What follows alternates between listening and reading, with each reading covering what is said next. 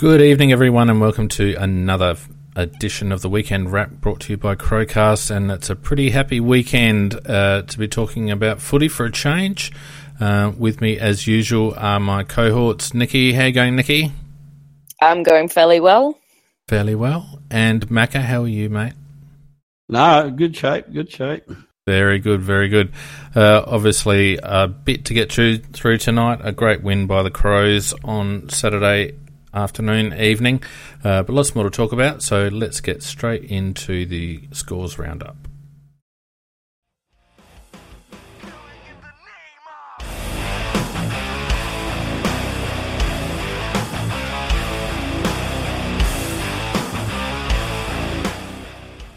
Okay, Thursday night, the Tigers and Sydney played out a pretty good game. Richmond getting up in the end, 14 goals, 993 to Sydney, 11 goals, 1. Amazing kicking there, 67, a margin of 26 points. Did you guys see that one? I did. Very frustrated that Sydney couldn't beat them. They're going to be very, very hard to beat again on their own dunghill that they play on all the time. They actually didn't even play on it this time. They just had the advantage of not having to travel. But their secret is just basically they've got a very even bunch of guys that having 100% go. No, unfortunately, I was out to dinner, so I missed that game. Yeah, I was a bit depressed because Richmond did so well. Yeah, was that a hot date, Nick, or...? No, it's a regular thing we've been doing for well over 10 years or so now, where we go out once a month, the whole group of us. I can recommend Farina 00 on King William Road, but take your earplugs along because they've got concrete floors so there becomes a very noisy restaurant. But the food's lovely. Awesome. And that's the Weekend Wrap brought to you by whatever that restaurant was. Yeah. Friday night we had the Bulldogs and the Cats. That was a pretty good game, very frenetic game, played at a high pace, and the Bulldogs getting up 16 goals, 7, 103 to Geelong, 15, 11, 101. Harry Taylor muffing his lines at the end there. Yep, certainly did. And interesting young player in the game was young Narkle for Geelong. He very talented looking youngster, and he quite exciting youngster as well. No, it was quite an enjoyable game, and the Dogs just showed that when you put 100% effort into a game, it's you can beat most teams. How do you reckon the Cats are going, Nick? I think the Cats are overrated, and I think they have been for most of the year. And I think this is them slowly coming back to the pack. They're not playing at home as much anymore because they get that little inflated help. So I was quite delighted with that result, even though I hate the Bulldogs. Yeah, and it's been commented on the chat. Geelong don't have ability spread all around the ground. They've got 3 very good players in the midfield, but they don't have a great deal of talent. That's what made me talk about that youngster who burst on the scene and played very well, because there isn't a lot of other youngsters out there doing very well. So I don't see Geelong as having a long-term great future. I think that's something we've talked about for the past couple of years a little bit, that their depth is very shoddy, like Port's as well. And if they get injuries, etc., to those higher ones, and as I'm trying to think who it was in the chat, who said they pretty much just rely on 3 players. And if those players, if you can kind of shut them down a bit, you're a decent chance to win a game. Yeah, I agree with that. Hawkins showed a bit for once, but I do think they're a bit one-dimensional. I mean, but that's also, he's showing a bit against a team that doesn't have big defenders. Yeah, exactly right. Yeah, very good point, Nicky. Yeah, exactly right. Anyway. Come on, Macca. Just hold your fire for a minute. Let me get through the scores before you start at each other's throats, for God's sakes. Okay. Saturday, a good bunch of games on Saturday. Port, I didn't think they looked terribly convincing against Carlton. I know Carlton were up for the fight with Cade Simpson's 300th, but Port took a long time to get rid of them. 13 goals, 12.90 in the end to Carlton, 10 goals, 9.69. So 21 points against the cellar dweller. And if I was a Power supporter, I wouldn't have been overly convinced with that. No. Well, when they have a completely scoreless third quarter against Carlton, they're getting a Cockwomble nomination for that later on. But it was interesting because we were on our way into the ground. So, of course, I'm just watching the scores coming down. But it seemed that it was only that one end of the ground that was kicking end. So was there a bit of a breeze going on, or was it just something weird happening that day? I noticed that too. But it didn't really show very much breeze up, though, Nicky. I mean, the kicking didn't seem to be affected overly much any one way. Yeah, and yet it was all pretty much scoring was that one way. And once I knew that Port were heading in that direction in that last quarter, I was like, yeah, they're going to win this. Yeah. Just purely because it seemed to me they're just kicking towards that end. Port certainly struggled to beat them. And in the end, ultimately, I suppose their overall class did tell. But to me, the real pleasure I got out of watching that game was watching young Charlie Curnow. He is going to be something very, very special. Yeah, he's a star, isn't he? And considering we took Millerer and didn't take him. Yeah, given our stocks too. I wish you hadn't said that, Nicky. You just reminded me. He was the pick after, and remember, he'd just had a DUI. Oh God. Yeah, okay. He'd just been done for drink driving. Wow, that's a. So he slid quite a way back past a lot of other teams. So he was picked. He's officially picked 12 in that draft. The interesting thing is, though, the people, the teams that take a gamble on people like that and draft them for talent, not for necessarily how they behave, because they work on the theory that they can get them to behave and join in the team's culture. I'd certainly endorse that. Yeah, well, given our key position stocks, it would have been nice to have him on the books. Anyway, we got Fogarty, so... look, Collingwood had a reasonably comfortable win over the Suns. The Suns kind of hung around a bit, but Collingwood 14 goals, 15.99 to Gold Coast 8 goals, 12.60. So 39 points in the end to the Maggies. They kind of won the game and then sort of just waited it out, really. Yeah, I never saw that game, and I'm not sad that I missed it. Yeah. And the Giants had a good win against Hawthorn, although I'm not sure how you rate Hawthorn. I mean, as much as they belted us, they really should have belted us by 20 goals, and I don't think I've seen us play that bad. So, 13 goals, 17.95 to 13 goals, 6.84. 11 points in the end at home. I don't think it signals the Giants back in the hunt just yet. No. Sorry, Nick, I was just going to say it flatters Hawthorn because they had 11 more scoring shots and a lot of those should have been goals as well. So I don't think GWS are a genuine premiership contender by any means, though they've got a fantastic midfield. There's some really dynamic players go through there. But Hawthorn, I think you're right to query them, Fiend. To me, they're a middle-of-the-road team, and we played shockingly against them. That was it. When we looked like an absolute disorganised amateur league side rather than an AFL side. I unfortunately tipped Hawthorn for that game, bastards. And I think it actually would have been a different game if Gunston played. As simple as that. Possibly. I think Gunston is, because they've been playing him down back and playing him a lot more, very like Lynch. That very much that link man between the arcs, and he's such a clever footballer. This year he's done so many drives and got them going forward, and he delivers the ball beautifully. I think he was a huge loss to that Hawthorn team.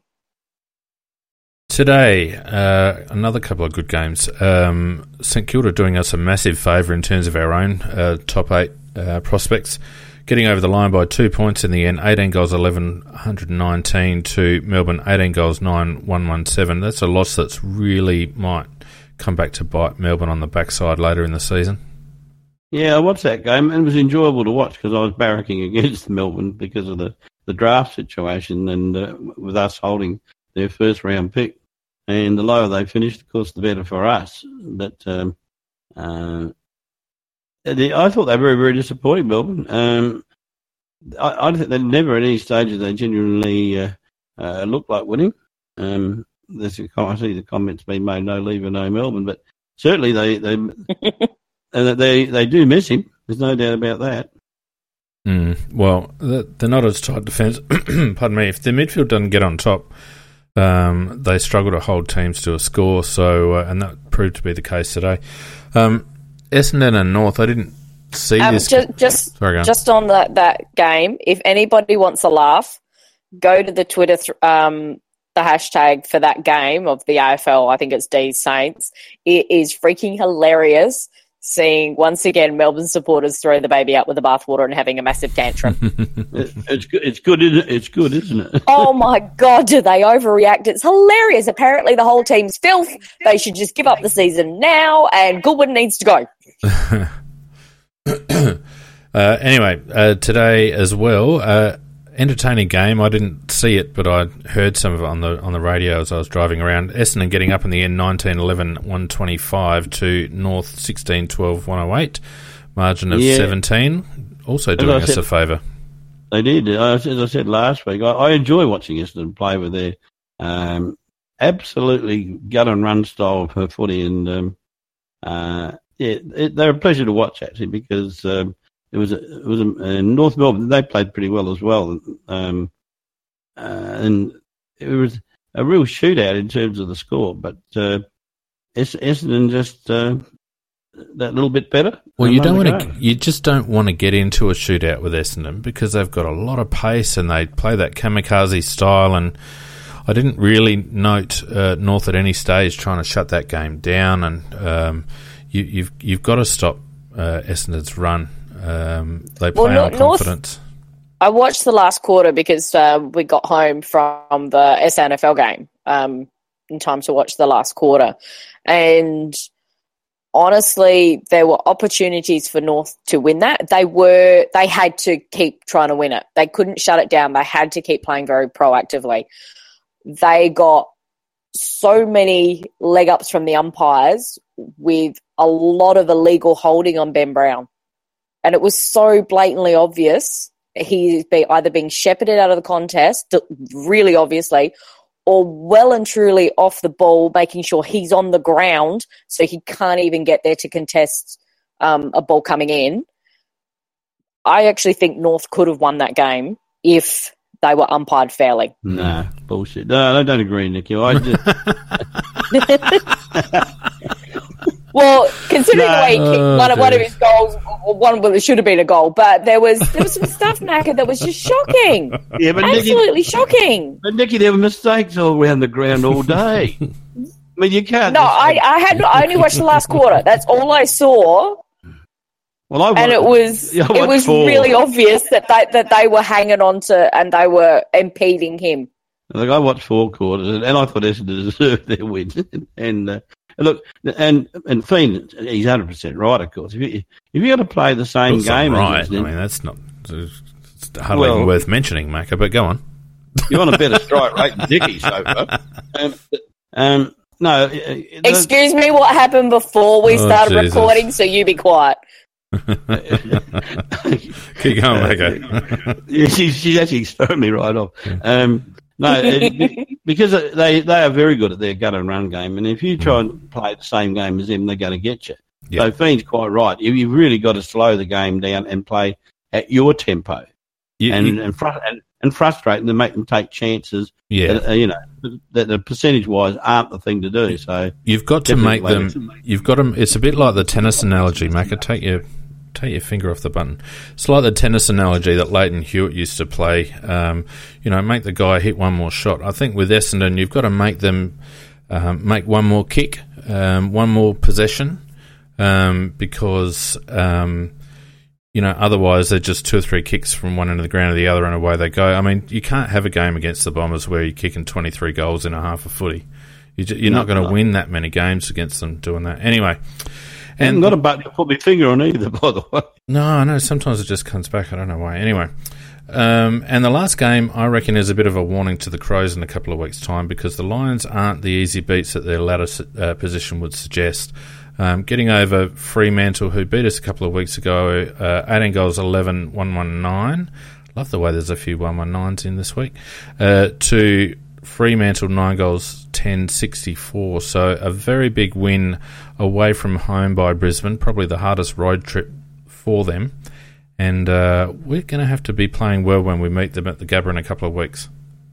Yeah, that's true. And I didn't see that game. I was all watched out by that stage. And I see that Fife did a hamstring in that game as well. Yep. Yeah, he did it in the second quarter, but he was non-existent in the first quarter, Macca. So their loss of Sandilands in the warm-up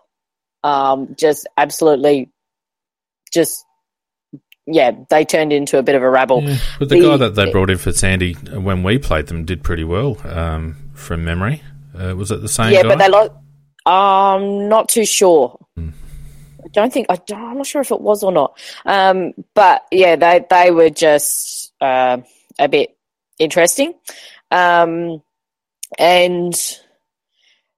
we've commented that even though the Lions hadn't been winning, they're playing a really good brand of football.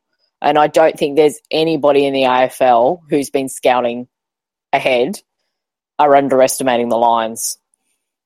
Yeah, well, I think you do so at your own peril, because they're not. As I said, they're not a 7th, 8th ranked team. If you ask me, they would beat the pants off of Gold Coast and probably Sydney at the moment. Not Sydney, St Kilda at the moment.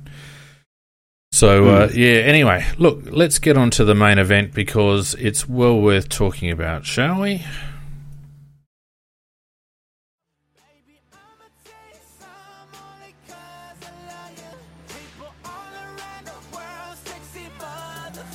Get ugly.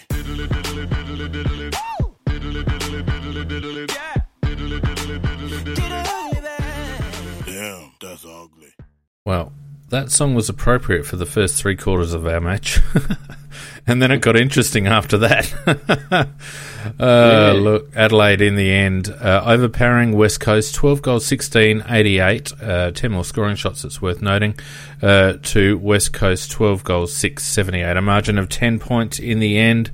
And welcome back, Adelaide Crows. Finally, someone flicked a switch and we all turned up in the last quarter.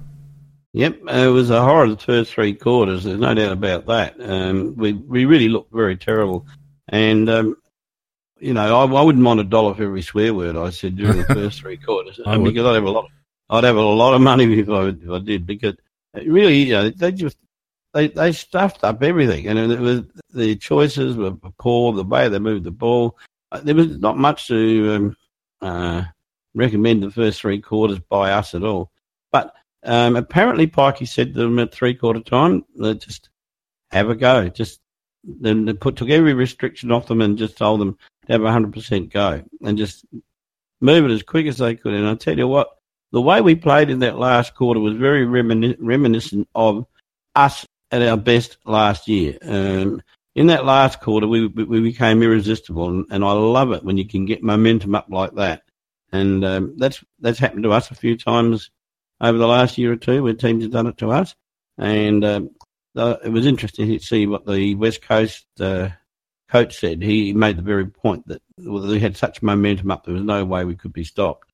So I'd love to see us transport that confidence, that self-belief and that style of game into our next week. It was a 4-quarter pressure effort. So whilst you talk about the first 3 quarters being ugly, yeah, it was, but we put the pressure on them all over the ground, and I was kind of confident going into that last quarter. Weirdly, I was, because what did you have when you went out to tea on Friday night? Did you have some sort of mushrooms kind of thing? No, I had a very nice pizza. With mushrooms on the pizza, surely. There was no mushrooms on the pizza. I don't eat mushrooms. They're horrible. Not knowingly. Nope, I don't need them. Yeah, The funny thing was that there was such a murmur from the crowd because the umpiring was not good. And I want to comment on that afterwards. And just the crowd, like even at halftime, and Jenkins coming off the ground was interviewed, and he was talking about it, and he's like, "Yeah, we're not getting it up forward, or we're not kind of nailing any of our opportunities up forward. We've just got to get that finish off better, but we're actually fairly okay with how we're playing. It's what we expected. We're doing what we've wanted to do." So obviously it was that pressure around the ground, and the continuing, which is what they were doing the whole thing.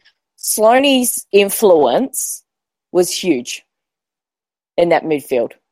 Absolutely huge. Because anytime he went off, that's when West Coast started to get that little bit extra. And he came back on. Whilst he might not have got a great number of touches, everything else, and they were hanging on to him, not letting him get near the ball. But his desire and his run and his chase, it just seemed to lift that team. And it was great to see. But that last quarter was superb. And the dude's goal. Oh, my God. That was fantastic. All right. That was awesome. I'm just going to take it down a notch, Nick, because I think you've just gotten a bit carried away there.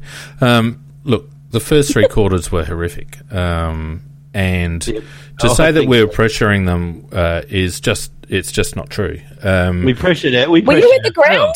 One moment, please. You weren't at the ground. I was at the ground and I was watching them pressure. I was watching us push them and make them switch out wide, making them waste energy, keeping them across that half back line, back and forth, not giving them the outlet kicks, those easy passages down the ground. They had to work for every forward entry they got. Nikki, you keep saying you were at the ground. The game doesn't change because you're at the ground. No, but what the camera show you does. But we can see the detail and but you can't see the bigger picture. You don't see what's happening up the ground because the cameras get in too bloody close. When you can't fucking kick to a teammate, you don't have to see the bigger picture. You know, if you can't take a mark, if you can't handball, if you can't tackle, you don't have to see the bigger Gibbsy couldn't bloody mark in those last couple of minutes. God, that was funny. You don't need a bigger picture to see inefficiency. No, all I'm saying is that by three-quarter time, we were down by 20 points and it blew out to 26 points at one stage there, and some of our key. It was the most dominant last quarter in terms of inside 50s. I'm going to have to mute you in a moment because I've given you a lot of time to talk, Nikki, and I'd like to have a moment if you don't mind. Yeah, so it got out to 26 odd points, and some of the key stats that I felt were indicative of effort were a bit down up until three-quarter time. In particular, West Coast's ability to have uncontested possession. Our tackle count was low for the whole match, but it was particularly low in the first half. I think we only had something like 26 or 27 tackles in the first half. Our clearance numbers were healthy, but our tackles inside 50 count, again, was very low. So there are a couple of indicators early. It wasn't so much, I didn't think that we were lacking effort, but certainly what occurred sort of towards the back end of the third quarter and into the last, as far as I could see, was that we were just pushing up very high on them. And as you mentioned, Nick, starting to force their kicks wide. I didn't think that happened so much in the first half as it did after half-time. Because our press went a lot higher as we were able to get more depth into our forward 50 entries. But, I think it doesn't signal to me a turning of the corner for Adelaide. I think it certainly signals maybe the team getting back into some semblance of confidence because I don't know how you guys feel, but when a bloke says, all right, don't worry about making mistakes, just get the ball moving as quickly as you can, be adventurous and all the rest of it. All of a sudden it actually says to the playing group, all right, well, it's okay, we can make a few mistakes. And once you start playing with that freedom and start seeing it come off, it builds confidence and you're playing with instinct, and that instinct can lead to a regaining of form, Macca. And that's what I felt happened as the game wore on, particularly into that last quarter, that as we started to become more instinctive with our ball pattern or our ball movement and our running patterns, we started to hit targets, stick marks, stick tackles, that sort of thing. Yeah, no doubt about that. Our self-belief was growing rapidly in that last quarter.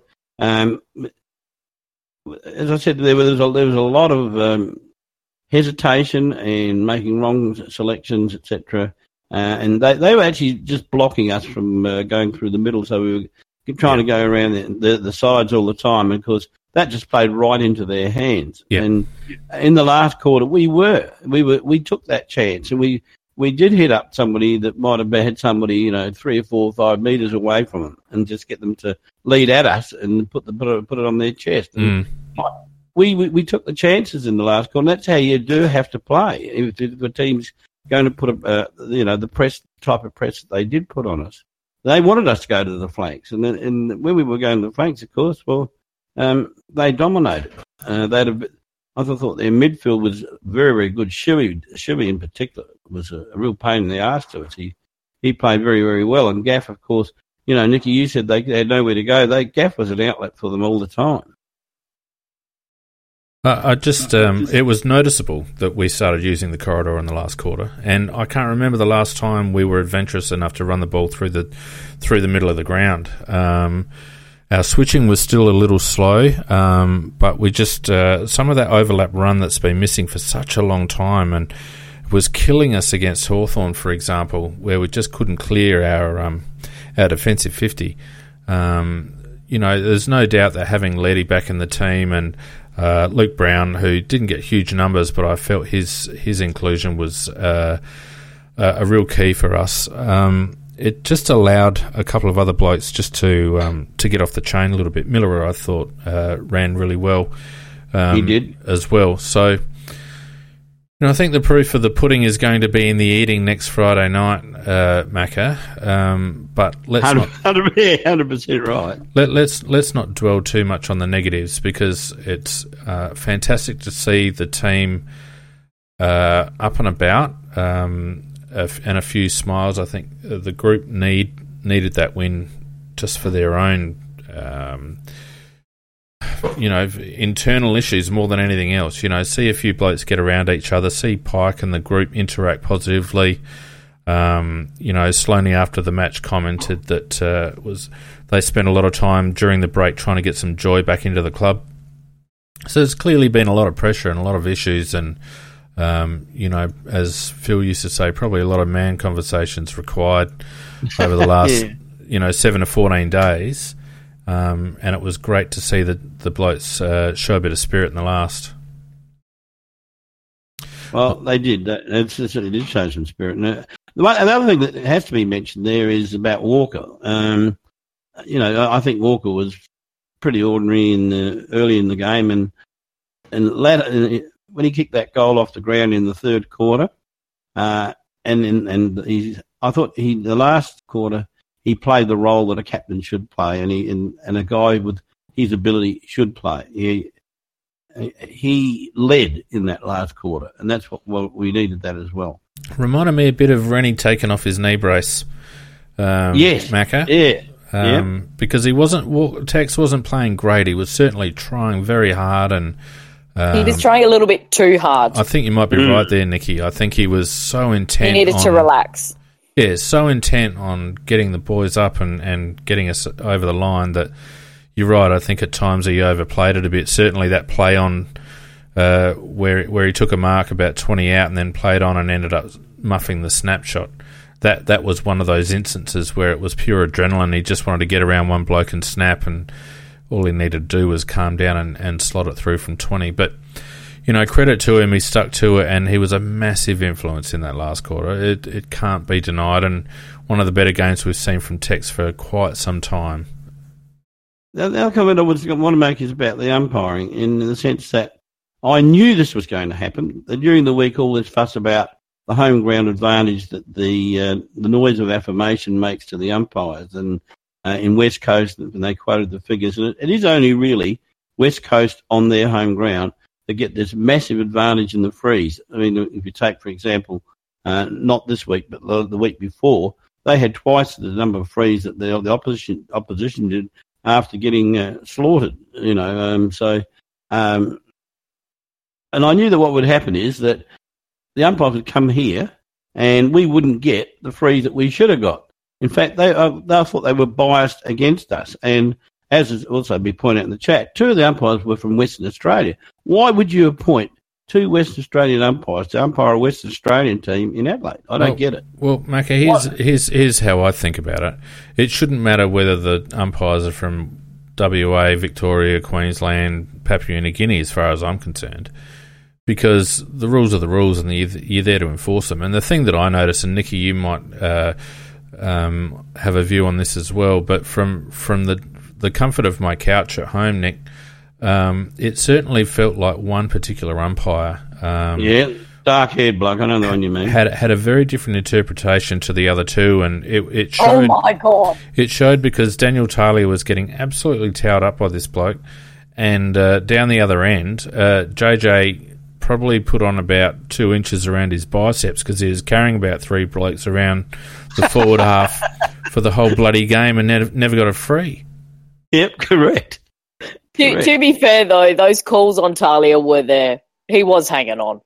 Yeah, and he was hanging on early. But I agree, if you're playing that down one end, you've got to be consistent across the whole area. They were not. There were a lot of drops or throws from West Coast players that were just let go ahead of. And it was so blatant. So blatant. I didn't think the umpiring was great anyway, but at that particular, the way their forward 50 was umpired compared to our forward 50 was chalk and cheese, and that's where I start getting. I mean, I can put up with a bad umpiring performance if it's kind of even across the ground, but when it's so distinctly different between one end and the other, it can really have an influence on the match.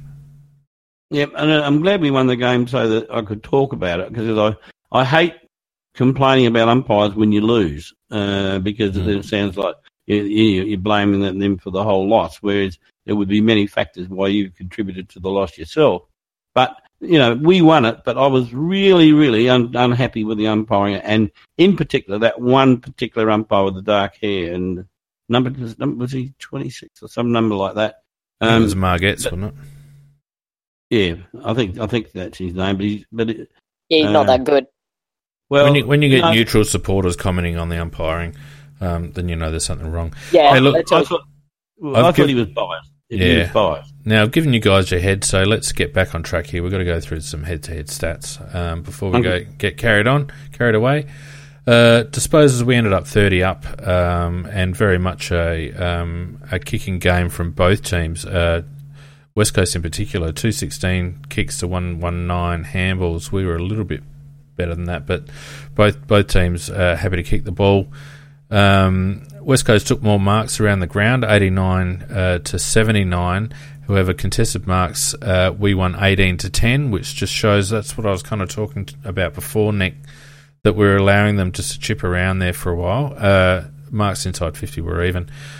Tackles, as I mentioned, 53 to 81. That's still a bit of a worry. I didn't feel like we were at them for 3 quarters. And I reckon, I don't know the last quarter stats for tackles, but I reckon we might have got, 15 or so tackles, or even more, 20 maybe in that last quarter, because I think at halftime it was like 27 tackles that we'd had, which just isn't enough. Sam Jacobs, the head-outs 40 to 47 don't tell the story, and we'll talk about Sauce when we get into the individuals, but Sauce is a standout, in my opinion. He was. He was terrific. Yep. What else have we got here? Clearances. We won the clearances 44-34, up by 4 in the centre clearances and up by 6 around the ground. So, again, indicative. It kind of shows, doesn't it? Because they're not huge disparities, and yet Jacobs was able to give first use so often that I felt like what we've been saying about the opposition having more decisive clearances over the last month or two, guys, I feel like we had the more decisive and the more effective clearances this week, particularly in that last quarter, but irrespective of the stats. Oh, there's no doubt about the Jacobs wound the clock back. He was against two guys who I regard as pretty good ruckman in Nadanui, and even Lysett is a very reasonable tap ruckman. And Jacobs, that was easily the best. He timed his leap, if we call it that, the distance he gets off the ground, and it's not very high, but he did time it very well, and he used his body very well, and he positioned himself well, and he did give us quite often first use of the ball. And the stats that sort of stand out to me is that we did win the clearances. We inside 50s were nearly double. Yeah, I'm going to talk about that in a minute. Okay, I'll leave that one to you. Yeah. But we did also win the contested possession. So we didn't win the tackles, but we did win contested possessions. And I think if you can win clearances and you can win contested possessions, it does help you very much on your way to winning a game. Yeah, plus 29 on contested posies, and overall effective possessions were up by 10. Yeah, the way he was tapping to different positions. That was very noticeable, wasn't it, Nick? That he wasn't his usual, front left sort of position. He was a couple over the shoulder and a couple, palming off, like to the offside, on his right. It's very noticeable. And is that Sloaney actually directing a bit more on the midfield? It's possible. I mean, Gibbs got on the end of a couple of rippers. There was one in the last quarter that was just superb when he was on the move. Yeah, it was just like, middle. And it was the behind the back one. Yeah, he just knew he was going past. Now, Mac had touched on a stat earlier, which is very confusing. And I've watched the game in parts again, and I still can't quite pinpoint it. West Coast had 46 to 20 rebound 50s. Our inside 50s were 66 to 34, so almost double. Our scores per inside 50s 2.36 to 1.89. West Coast kicked their 13 goals, their 12 goals on the back of 34 inside 50s. We kicked our score, notwithstanding we had 10 more scoring shots, but 66 inside 50s. Looking at the game, it wasn't as noticeable, and I was very surprised, and I don't know about you, Mac, and maybe I was asleep, but I was very surprised at that disparity. I didn't feel like the game was being played so much in our front half. No, well, I did feel it was. It wasn't necessarily right in our goal square, but it'd be interesting if you drew a heat map of it. I'd say that it operated mainly from about our half forward line to just behind the centre line most of the time, and that. But because we didn't bring the ball in very well, and also they had men back as well. They dropped Waterman, I think it was, back loose in defence there. And at one stage they put another man back there as well. They had a certain, and PJ adds quite a lot of shallow entries, and I agree with that. That's because we were often clearing from that, as I said, just behind centre, and it's lobbing just inside the 50. And so, I did see it that way because that actually gave them the opportunity a couple of times to get goals when they did the quick rebound over the top, and because it had been in our area for so long, all the players had drifted up perhaps higher than they should have drifted up, and when they got back there, I can remember one in particular by the young Aboriginal lad who's got a lot of ability. Ryan. Yeah, that's him. He got one. He should have had a bloody free paid against him for the whack in the face. Oh, I saw that. Yeah, I agree. And they end up with a goal. Yeah. Oh, I know the one you're talking about, Nicky. But yep. Coming back to the topic, though, I did see it that way, Phoenix. Yeah, how about you, Nick? How did it feel at the ground? So that was what I was talking about, that pressure, because you were seeing the chip back and forth across our forward line because we pressured up the ground. We weren't giving them for most of the time. Occasionally they were going to get through just because we know the team we've got out there and, what we've been lacking, etc. But it was that second kick up, the way we manned up, we put a press on them. We were really, really honest with just making sure we were fairly man on man. And then in that last quarter, they had to put McGovern down to the back lines. And all of a sudden, when they got the ball, they got 2 goals and they were fast breaks. but any other time they got it, they didn't have McGovern to keep them honest up forward and being that really great direction. So we had Cheney behind the ball, and he was just mopping everything up because they were having to do quick blind kicks out. And you looked how free our defence was because of that's what we were doing. And that's what I was really impressed with. But I felt like we were zoning rather than a frontal pressure, Nick. And I felt like our defensive spread was better. But I didn't feel like we were sort of up in their faces. We were making sure that they couldn't get that fast break most of the time. So they were, as often is the case, you've often got that they've got an extra player in the back lines, just like we've got an extra player in the back line. So your forwards, when they're trying to put that pressure on, they're manning up. One of them's often manning up two players instead of one. So it's standing in that position so that you can cover either, you can get across, okay, he might mark it, but you're going to get across so they can't get a quick possession off, and they've got to go back and make a decision. And the number of times did you see they would go across the ground and then they had to switch it back again because they switched it across and there was nothing there because we'd covered up the ground. And the majority of that across the midfield was actually more man-on-man. And then we had that mix in the back line of a bit of zoning but still being close enough to then go to the man-on-man as we needed. It was quite good to see. And that's why I said I felt that I had that confidence that we could possibly do this, even though we would have to kick, in one quarter. Double our score, basically. Double our score. But then again, I'm looking at the forward going, we've kind of got some players we can do that with. We just needed to get better at delivery into the forward line because we were getting our fair share. Yeah, I didn't quite see it the same way as you, Nikki. I didn't think we put massive pressure on them. I thought we were more zoning, as Fiend said. And then, of course, if you do zone, it does get into a situation where it does create contests as well if they're not 100% spot on with their kick. So in that sense, you're right. We probably were scratching and clawing, all right. But I think the essential way we had a press and a zone. There's no doubt about that. Because, I see some Brayton Beck who disagrees with most things. Says closing space is pressure. Well, yes, it is, but no, we're not talking about closing space. So we're talking about guarding space. Yeah, I think that's how we did it.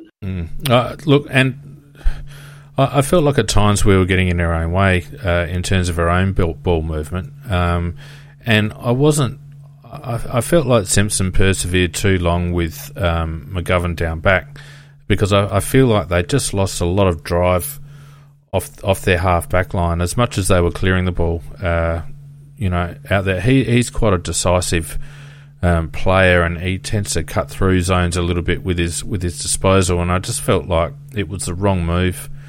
I could see why they did it. They wanted marking power, but my fear before the game was that they were going to get us on the outside with their class, and their mid-side forwards were just going to clean us up because I felt like we looked a little bit top-heavy. And I don't feel as if Simpson took advantage of that, to be honest. No, I thought there's no doubt that our guys in defence did work very, very hard. There's no doubt about that because Gaff was providing a lot of run through there. The number of times that they used Gaff, they switch it across and find Gaff, and then he would run. But our boys in the back line, they did while they were zoning, they did close the space very, very quickly. And I thought that I suppose that's why, Nikki, you were talking about pressure, because they did in that sense. Yeah, and I was actually quite pleased with how Hartigan was playing on McGovern because he's a bloody good player, and I thought that was a great contest to watch. That was really absorbing. So even though McGovern, like a couple of his goals he got, and I'm still looking going, I don't think Hartigan could have done anything better in those situations. One of them was just a snap off out of the pack.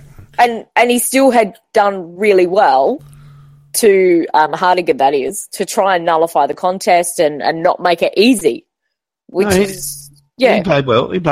Yeah. Until he tried to kick the ball. That was a bit of a worry. I always said you can't let the guy think. Yeah. Look, I I felt Hartigan did all right too. And there's a big difference if you're a marking player, irrespective of how good you are. There's a big difference between being the bloke having to initiate the lead and take the mark in an attacking sense or in an attacking context, rather than being the bloke that can follow up on a forward and just come over the top with a spoil or whatever. And I feel like when McGovern plays up forward, he often doesn't run to the right spots. Whereas get him one-on-one in defence, where he's basically following a forward or dropping in the hole or whatever, he gets a bit more opportunity to read the ball. Now, I don't particularly like McGovern up forward for that. No, waste of a good player in that sense, because in the back lines he reads the play incredibly well, and his judgment of his marks is fantastic. But and he makes really good decisions actually coming out of defence, Macca, and delivering into the forward line. I think that's what they missed. But when he's up forward, he's the one that's got to make that play rather than wait for it to happen and react to it. So it's a totally different ball game. Yep. Look, let's go through some individual stats, shall we? Because it was nice to see a few blokes back hitting a little bit of form. Rory Laird, just like as if he'd never stopped playing, just comes back and gets a lazy 32, 13 and 19, 8 marks, a tackle. Don't start interrupting me, Macca. Sorry. I'm very sensitive. You are. PMT? No, after Barry Hall, I'm not talking about anything to do with those sorts of things. 2 inside 50s, 2 rebound 50s, only the 5 contested posies, but went at 87.5. When you haven't watched Rory play for a couple of weeks, and then he comes back in, you just notice how well he reads the play, and he always puts himself in the right positions. That little human stump, he is incredible. He just plays the desk. He plays like he's the desk. That's right. He plays like he's 6'6", and yet he's not. He's just an incredibly good, courageous player who reads the ball beautifully. He had a great game. Yeah, he was helping. I think just having him in the back lines, and particularly him and Brown. And there was a couple of times there was that fast little, okay, you're about to be closed down. Oh, I'm here next. Oh, he's there. That they just kind of kept moving it around till they could get that freeness to get the kick out. And it's just the maturity that they show in their decision making in doing that. And I think he had to do a bit more because we didn't have Kelly, because Kelly was being used on the wing. Mm. I'll talk about Kelly in a minute. Matty Crouch returned to some semblance of form after a couple of weeks back in following the hammy. In the last quarter. Yeah, 12 and 20 for 32. Took a mark. 9 tackles, though, which is excellent. 4 inside 50, 6 clearances. 20 contested possessions. That's a team and a game-high 20 possessions for Matty Crouch. And a bit of a flip for him because we've seen him more outside the contests over the last month or so, but he was back inside on Saturday night. Only went at 62.5, but I felt overall his ball use and particularly by foot was a little bit more decisive than it has been. And 8 score involvements too, with 8 intercept possessions. Nice to see Matty looking like he's running back on top of the ground a bit now. He was frustrating the hell out of me in those first couple of quarters, though, because he was back to that whole, I'm going to get it and I'm just going to turn a handball backwards to somebody because I don't want it. That we've been lamenting about since he's kind of come back. And the last quarter, he just started moving forward and kicking it. And we're like, thank you. That's the one we saw it last year. And he started that was back. I was happy his whole game, Nicky, because of the fact that he was at least getting the ball, and I think Phoenix is right because he a lot of that ball was contested as well. He was back in the inside there, boring away, and I really liked his game. I thought he was sort of back to the type of game that gives us a good value for his touches. And also the other thing I did want to mention just in passing was the fact that. But, there was a lot of hoo-ha when Vince was traded so that we could get the draft pick that we got him for. I noticed that Vince didn't even make the 22 for Melbourne list this week. And Matty Crouch is one of our very best. I don't think there's any doubt that we won on that trade. As much as I like Bernie, I think we won out on that. Bryce Gibbs, interesting game. He got 28 touches, 17-11, 2 marks, 4 tackles, 9 inside, 56 clearances, 12 contested possessions, went at nearly 79%, 7 score involvements, and gained a team high 550 metres and also a game high 500. Oh no, second only to Hutchings, and 5 intercepts. And yet, at times, I felt like Bryce wasn't very damaging with ball in hand. I mean, they're exceptional numbers, and yet that doesn't really seem to describe the game that I watched. Well, I can tell you now, I would say that the coach gave him shit at halftime. He would have said, because his first half was shocking, absolutely shocking. He was in the wrong position most of the time, and he was actually hanging out a lot, and he wasn't going in hard for the ball. In the second half, there's no doubt he increased his endeavours to get the ball quite dramatically, and I thought he played a good second half, but Pikey, I reckon, would have ripped into him at half time. No, I don't think it was that, Macca. I think it was they changed the setup. Because we've commented just before about how Crouch was being more outside and he was more inside. And because we didn't have Cam Ellis-Yolman playing, so Crouch had to go back in a bit more inside. So what we did was actually trying to be Bryce to be a bit more outside whilst Matt was being inside. That's what was happening there. We made some adjustments in the second half and it paid off. That play he did in the last quarter where he's surrounded by 4 West Coast players and he's just like, I'm just going to run between all 4 of you. Just that calmness of being able to, and the delivery he then did was just superb. I was quite pleased with his game watching it at the ground. I thought he was being very proactive and that's showing up in those stats that you quoted, Phoenix. Yeah, no, I'm certainly not unhappy with him being proactive. I just felt like his disposal. I don't know. He still does that Carlton. I just have to kick it forward and hope. I think that's maybe still in there. I think he's still kind of learning our patterns a bit. Yeah, and as to where to kick, and as Buddy Magic's pointed out, Gibbs was forward at times. Yeah, I really like the start of the last quarter. We put Hugh in the midfield at the start of the last quarter, and we had Gibbs on the half-forward line. That's what helped that spark. Well, I think that was one of the benefits of having Sloaney back in the team. It allowed us to be a little bit more creative with our midfield rotations.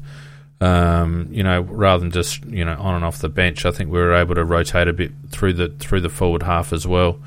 And I was really pleased they never ever put Hampton in the midfield. They just kept him up forward. I was really pleased with that because he's a liability in the midfield. No, he's not. Played some really good games in the midfield, Nicky. That's a silly thing to say. Not the silly way he's been playing lately. Silly thing to say. He led contested possessions in the first 8 games last year, Nicky, when he was in the midfield. Yeah, but he doesn't bloody defend. Oh, his pressure acts and contested ball numbers are excellent. Anyway, he didn't play there, so we don't have to talk about it. Yeah, he hasn't been that good in the SNFL on those stats from what I've been saying, watching him. SNFL, I've given that up on that as being an indicator. Richie Douglas, interesting game because I was all over him in the first half. I thought he was pathetic. Agreed. And then in the second half, particularly towards the end of the third and into the last, he started to pick his game up. 13-9 though. Isn't enough, really. 22 touches, 4 marks, 3 tackles, 3 inside, 56 clearances, 12 contested. So his numbers certainly picked up. 5 score involvements, 350 metres gained. Turned it over a little bit. But, game of 2 halves. Definitely.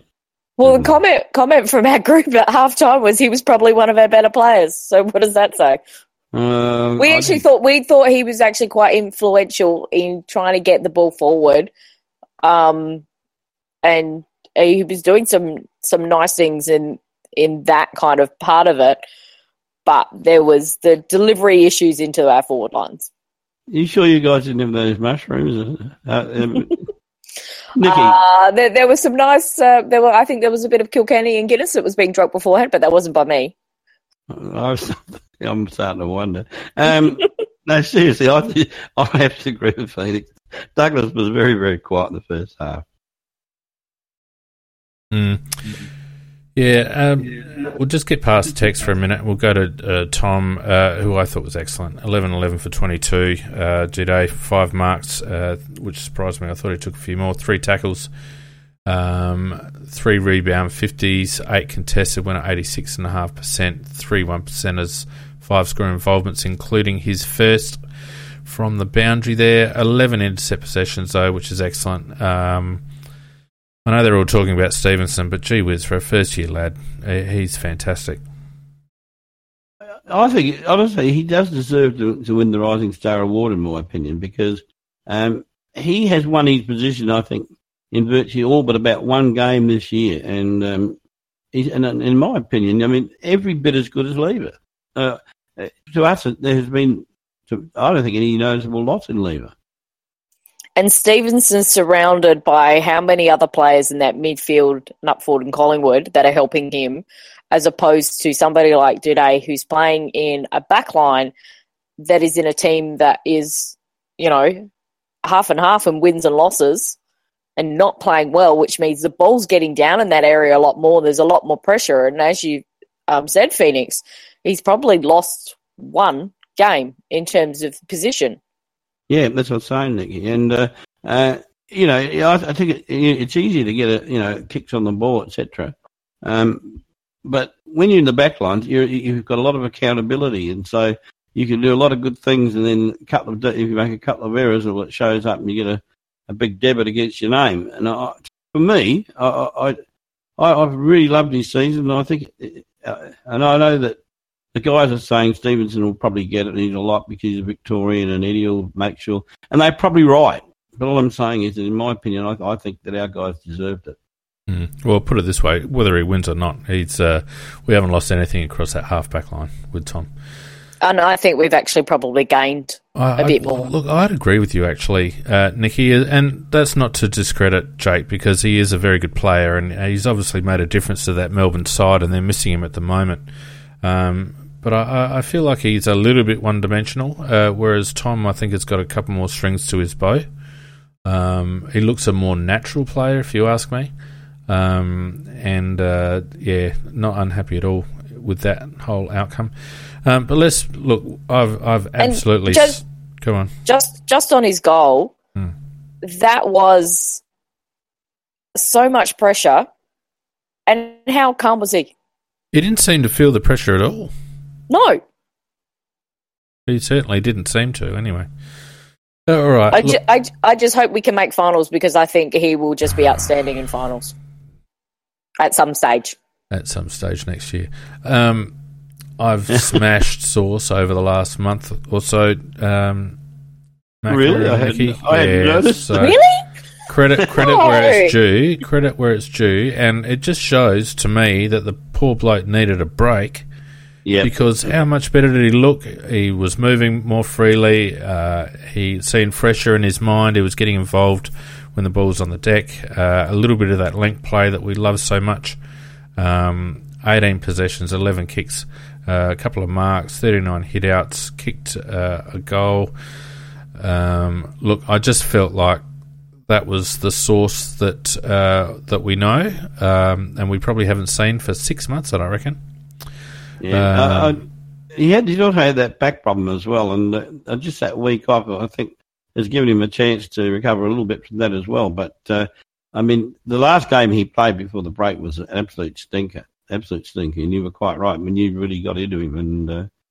And but it was good to see him back to what the guy that we've always loved and rated, because he is good at his best. He's a very, very good ruckman. And because we were very bewildered as to why they weren't playing O'Brien, and now we know that he'd been carrying a shoulder injury, so they didn't want to play him in the AFL, obviously, because of that. They still had options, Nick. Let's not go down that road. They needed to give Sam a break in a couple of games. Yeah, they did. but Hunter's out injured. Deer's hurt his knee, and who else have we got?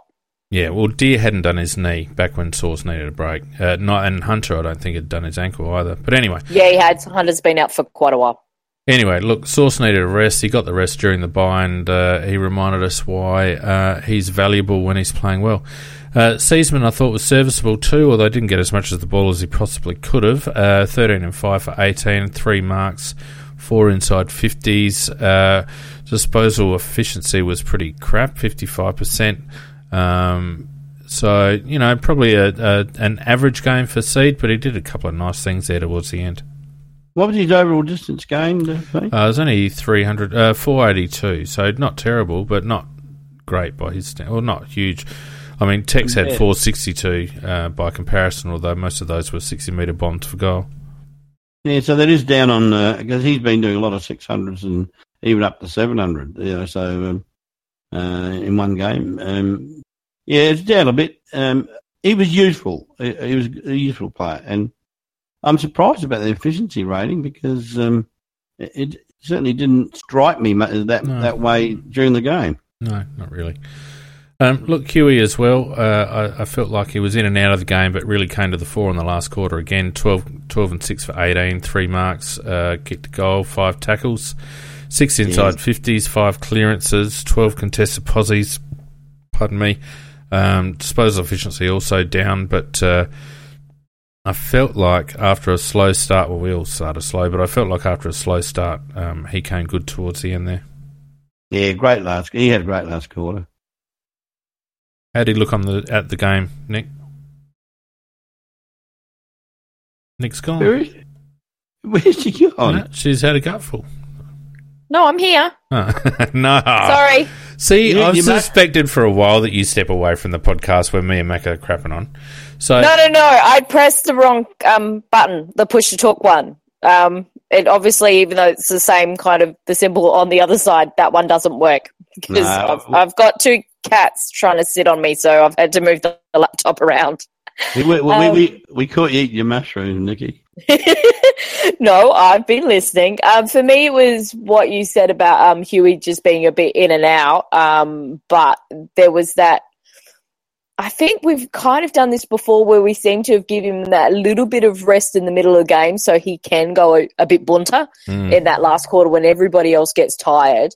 They were deliberately putting a lot quicker players on him and West Coast trying to exploit him, and that was happening earlier in the game. And once we'd really started to wear them out with that, making them kick back and forth and run and chase around, that he was then able to use his lack of pace, but how clever he is in terms of his body positioning, etc. And that pass from Gallucci and the way he marked the ball to protect it was just superb. Yep, agree. Look, Miller again, when he was off halfback, looked really good. 11 and 7 for 18, 5 marks, 3 rebound 50s, really good disposal efficiency, 94%. It's his spot at halfback, isn't it? Yeah, and he is going to be a very good player in the long run, but he's got that. He has that ability to have more time than most people, and at this stage, he still looks like he's a bit of a baby playing the game. He hasn't got it totally mastered yet, but when it all comes together for him, I think he's going to be very, very good because the players that have ability to create time and space are always very, very good players. Come on, Nick. Sorry, I was typing something. For God's sake. You're on a podcast, not in a chat room. Let them chat amongst themselves. Okay. We're talking about the cats trying to sit on it, for God's sake. No, I really enjoyed that. Yeah, that Miller off the halfback line. As we've said, pretty much all year. Let him run straight at the ball, and it's just going to be so beneficial. He was matched up against mostly Liam Ryan, I think, and it was it was very tiring for him. He seemed to be blowing up a bit in the first quarter. So whether that little bit back from the break didn't quite help him. But he really started to get into that game in the last quarter. He did some beautiful passes. Yeah. Now, some might be surprised, but I reckon this next guy was just about our best, actually. Daniel Talia. He only got the 15 touches, only took the 3 marks, 4 inside 50s, went at 86%, 14 1%ers though, and 6 intercepts. I just felt like he was a rock, and had he not been bent over by that umpire, I think he would have been a standout best, but I certainly had him in our best 3. Very, very high up. He played a great game, and he always does. He knows nothing but to give 100%. And Nikki, you said that he was mauling the guy and all the rest of it, but no, he wasn't mauling, but he did hang on. They were there. But the two decisions that led to goals, even Brian Taylor, who I always get the impression absolutely hates us, made the comment that and we're watching the replay each time, they weren't. Taylor wasn't commentating. I beg your pardon. No, we didn't have BT. We had Hudson and... we had Hudson, Dunstall and... Rory. Dunstall. My apologies. Dunstall doesn't hate us. Well, I didn't think that he was really for us, but he actually made the comment each time, and I take it back because Brian Taylor wouldn't have. But he made the comment each time that there wasn't enough in it for a free kick. Yeah, there normally isn't. But by the letter of the law, they're there. So I do agree that they were bloody harsh. And as Phoenix pointed out, that there were similar ones going on down in our forward line and not being paid. And that's kind of what gets us riled up. But at the time when I'm looking at it on the replay going, it was there. He did grab hold early. And that's often they're being a bit more mindful of that, unfortunately.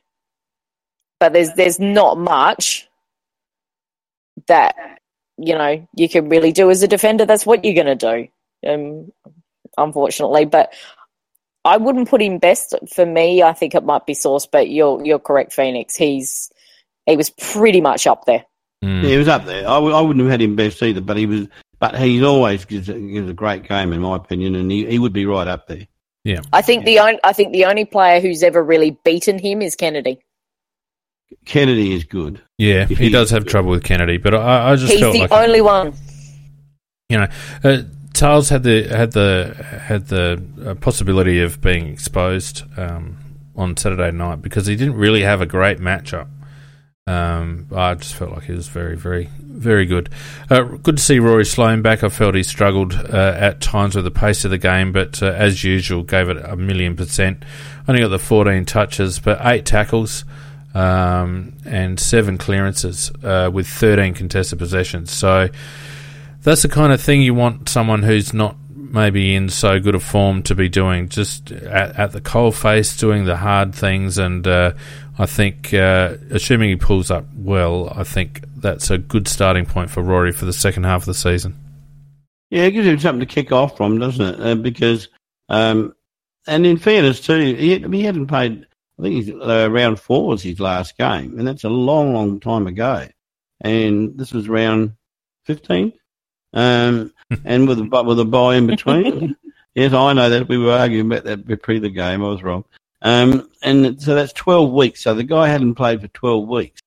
And he's gone straight back into the side. And obviously, nobody just jumped straight into it and goes 100%. And he'll be 100% better for that particular game. In fact, he was getting better as the game went on. So, and as Nicky once correctly said, he was throwing his body and went in very, very hard, and for the ball. So, he's just going to get better and better. On the 14 possessions, it's a bit hard to get more when you've got a human backpack on you for pretty much the entire game. Yeah, not nice. Simpson tagging him bloody first up after a spell. But I think that brings Rory, that kind of gets him a little bit fired up in a way to then, I mean, it doesn't take much to get him fired up and to go back, but I think he was being very clever knowing that. And it was pleasing to see that when he's been tagged, there's been issues with how he can influence the game. And I think that even though he only got the 14 possessions, I think there was a lot of his influence. He was figuring out how not to beat the tag to get those possessions, but how to beat that tag to still influence the game. Yeah. Look, of the rest, I felt Curtly Hampton did okay, considering he was in a role that he probably wouldn't have been used to as a defensive forward. I was happy with his game. Yeah, 14 touches, 3 marks, kicked a nice goal, 5 tackles, and 9 contested posies. And the seed sealer, it was Hampton's work, the bottom of the pack. So when Seed kicked that goal, half those forwards went to Hampton first to congratulate him. Yeah, it was a really deft little touch and or a little smother there, or interception there. So, no, look, a lot of people bag Curtly. I like him, and I'm happy he's in the side, and it'll be interesting to see how they use him going forward. D-Mac provided the turning point of the game when he went off. Had 10 and 2 for No, that's unfair. He's going to be out for many weeks for those ribs. Yeah, didn't look good at all. He looked in a bit of strife, actually. He had 12 posies, 3 marks. His numbers were actually... Should have had a free. Yeah, why? Because he got tackled. He was dumped to the ground after he disposed of the ball by Shuey. He was, actually. Yeah, possibly. Yeah, it should have been a free kick. Possibly. Not possibly, should have. Yeah, okay. Should have. Look, Josh Jenkins, I thought, worked hard without much reward, but kicked a couple of goals. I think he missed Eddie. Because our other small forwards, we had playing up higher. So he was bringing that ball to ground, and that's when West Coast were able to push it out because he didn't have that small forward around his feet like he normally would to take advantage. But the one thing we do have to give him some credit for, because, I mean, Ben and I, we were really into him when he was playing that very, very soft football.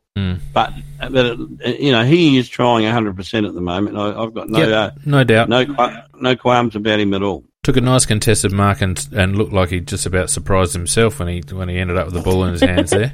Shocked me.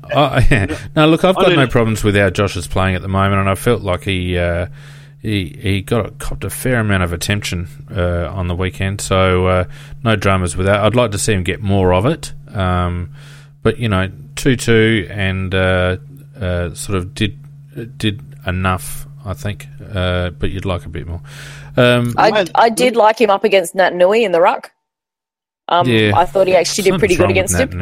I think Nat Nui's carrying it back or something. He couldn't jump. Look, I thought Paholke was all right. I thought Luke Brown, despite not getting a huge amount of the ball, was integral to our backline looking a little bit more settled.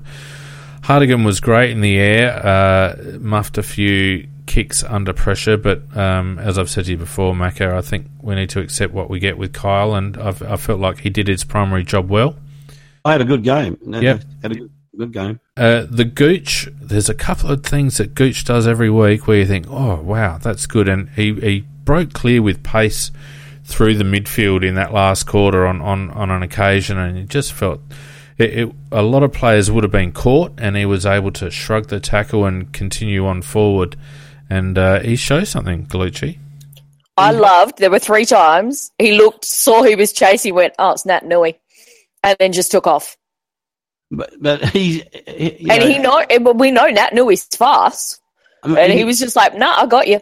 You look at his stats, and they're not outstanding, but there is something special about this lad.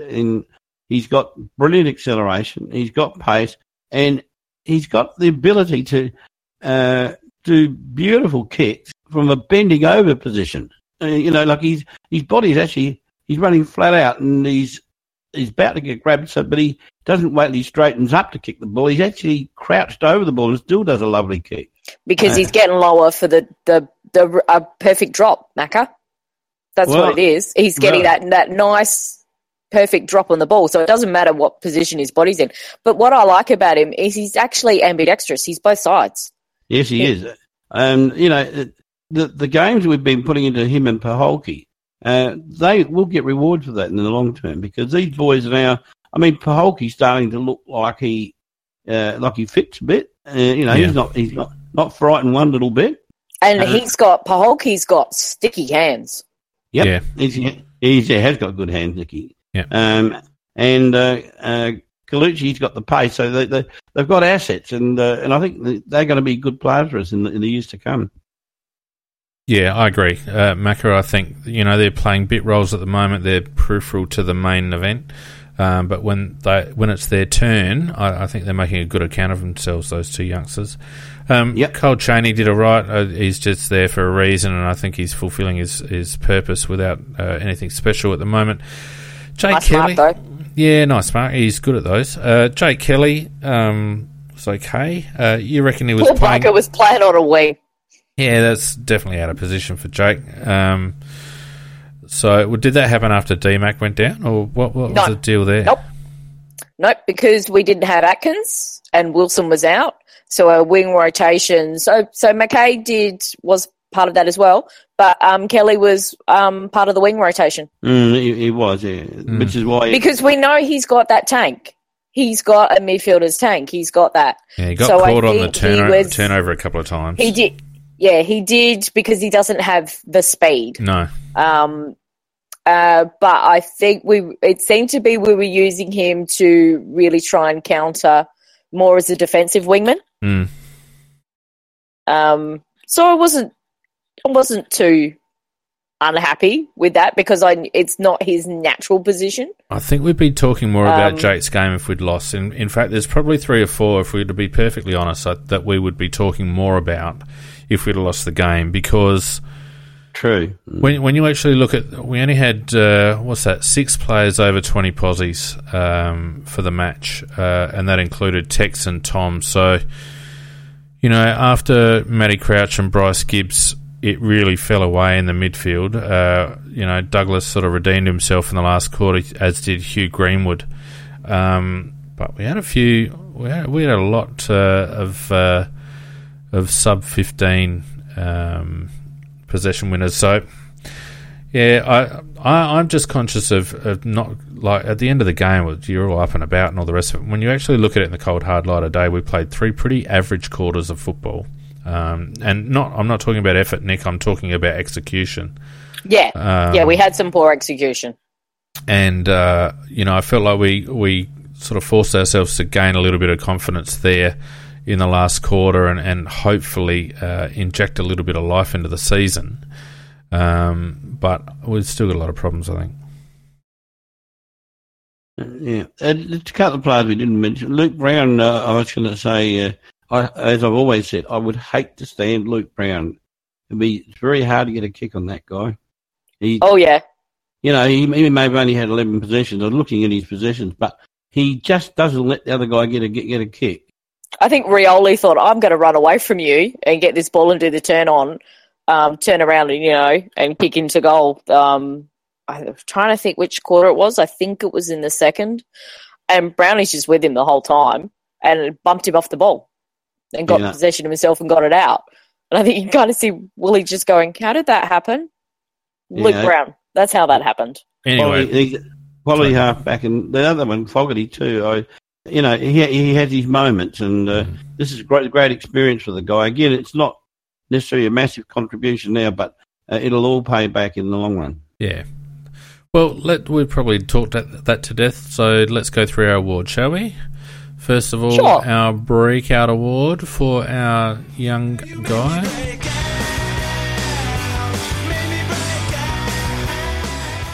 Probably not much contest on this one, is there? Has to be Tommy today again. I know, but I want to give an honourable mention, I think, to the Gooch. Yeah. I think his composure and some of that delivery, particularly in that last quarter, and there was we didn't talk about it. So we've talked about that kick to Greenwood, which was just absolutely superb. There was another one where he's coming in off the half forward line, balls up in the air to be contested, and he just jumps in the air for such a small guy. We know we've heard about that huge leap he's got because he's played volleyball. But just that little take, hit the ground, run, bang into our forward line again. I mean, he's got some really nice weapons. So I would like to give him an honourable mention. Yeah, I think a few more touches out of Jordan, where he can actually influence the game across the 4 quarters, would see him figure more highly. I think Tom Didé, though, is an integral part of our defence, and he's hit the ground running. And look, I'm with the people that think that Stevenson gets an easy ride from who's around him in that Collingwood team. To me, Tom Didé came into this team under a massive amount of pressure with Lever going, and has slotted in so well that you forget this is his first season. He's only played 15 games or whatever. So anyway, let's have a look at our Jet of the Week, shall we? Because there might have been a couple of contenders here.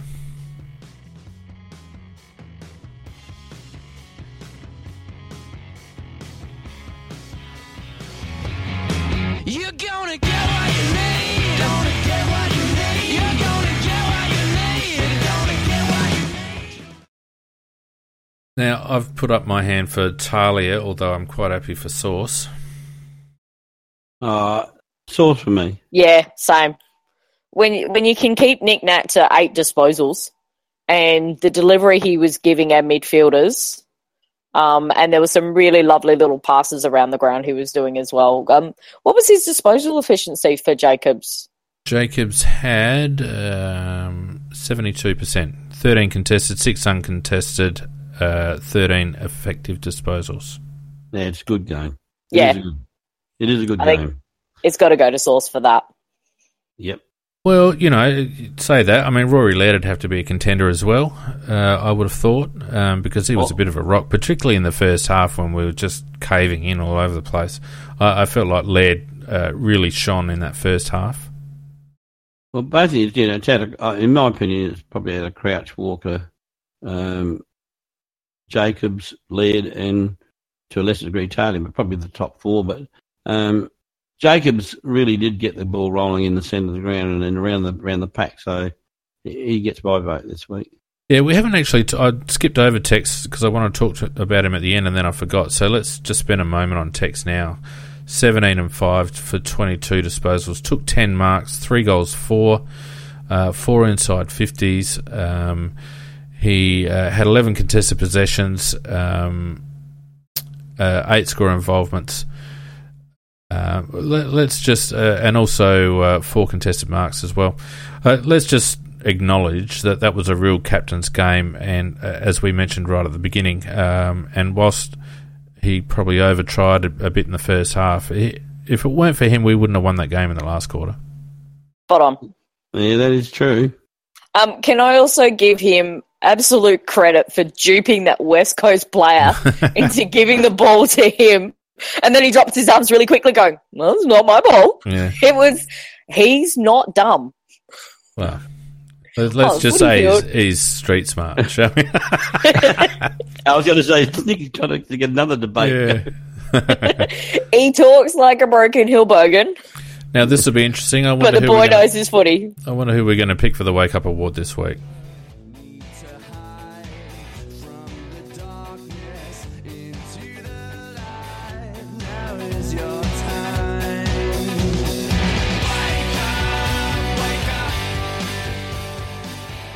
Oh, I don't know. Well, we haven't got Atkins this week. No, Yeah, I know. It makes it really hard, doesn't it? Can I pick on Atkins for the Wake Up Award still in the SANFL? Because, my God, was he still stupid. He stunk it up, did he? Oh. Yeah. I was leaning towards Jake Kelly. I think it's got to be adding the 22 players out there, and I think probably Jake's going to get it. The other one, despite his numbers, I was just so disgusted with Richard Douglas's first half that I'm almost inclined to still give it to him, even though he did wake up in the last quarter. I think he must be wrong. It must be wrong because Mrs. Macca's agreeing with you. Oh, Mrs. Macca's a very good judge. We like Mrs. Macca. She can have my vote because I don't want to vote for either of them. All right, well, we'll agree to disagree on that one. Probably Jake Kelly, but, it's hard to give a wake-up award after such a rousing win. Nikki, it's your turn.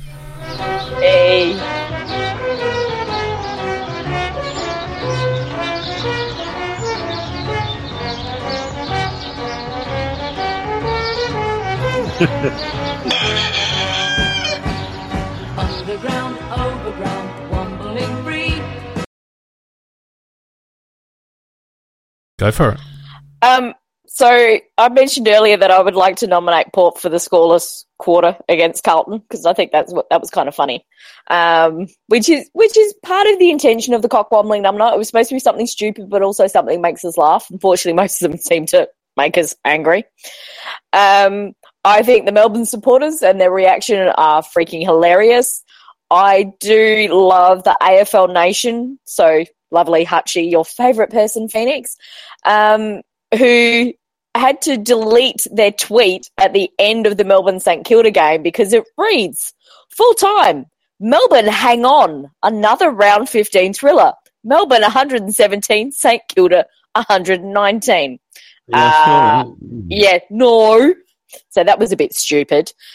But I think it has to go to not just Barry Hall, but I think Triple M.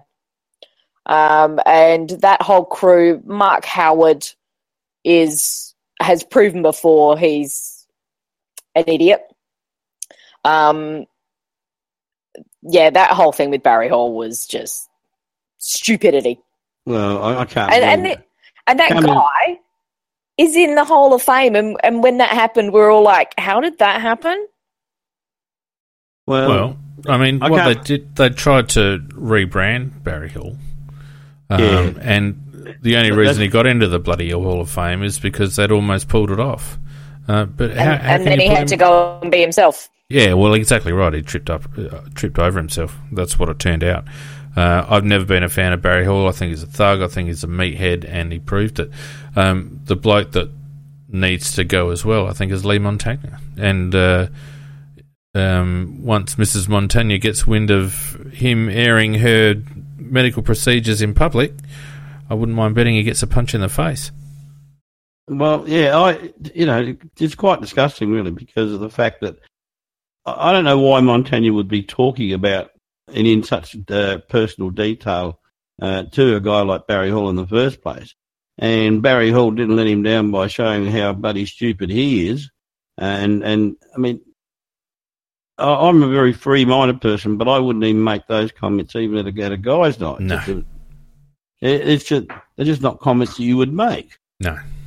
And so, I think what Barry Hall has done with this comment, he has really shown us the total lack of class that he's got as a human being, that he's a very low level of human being. Yeah, agreed.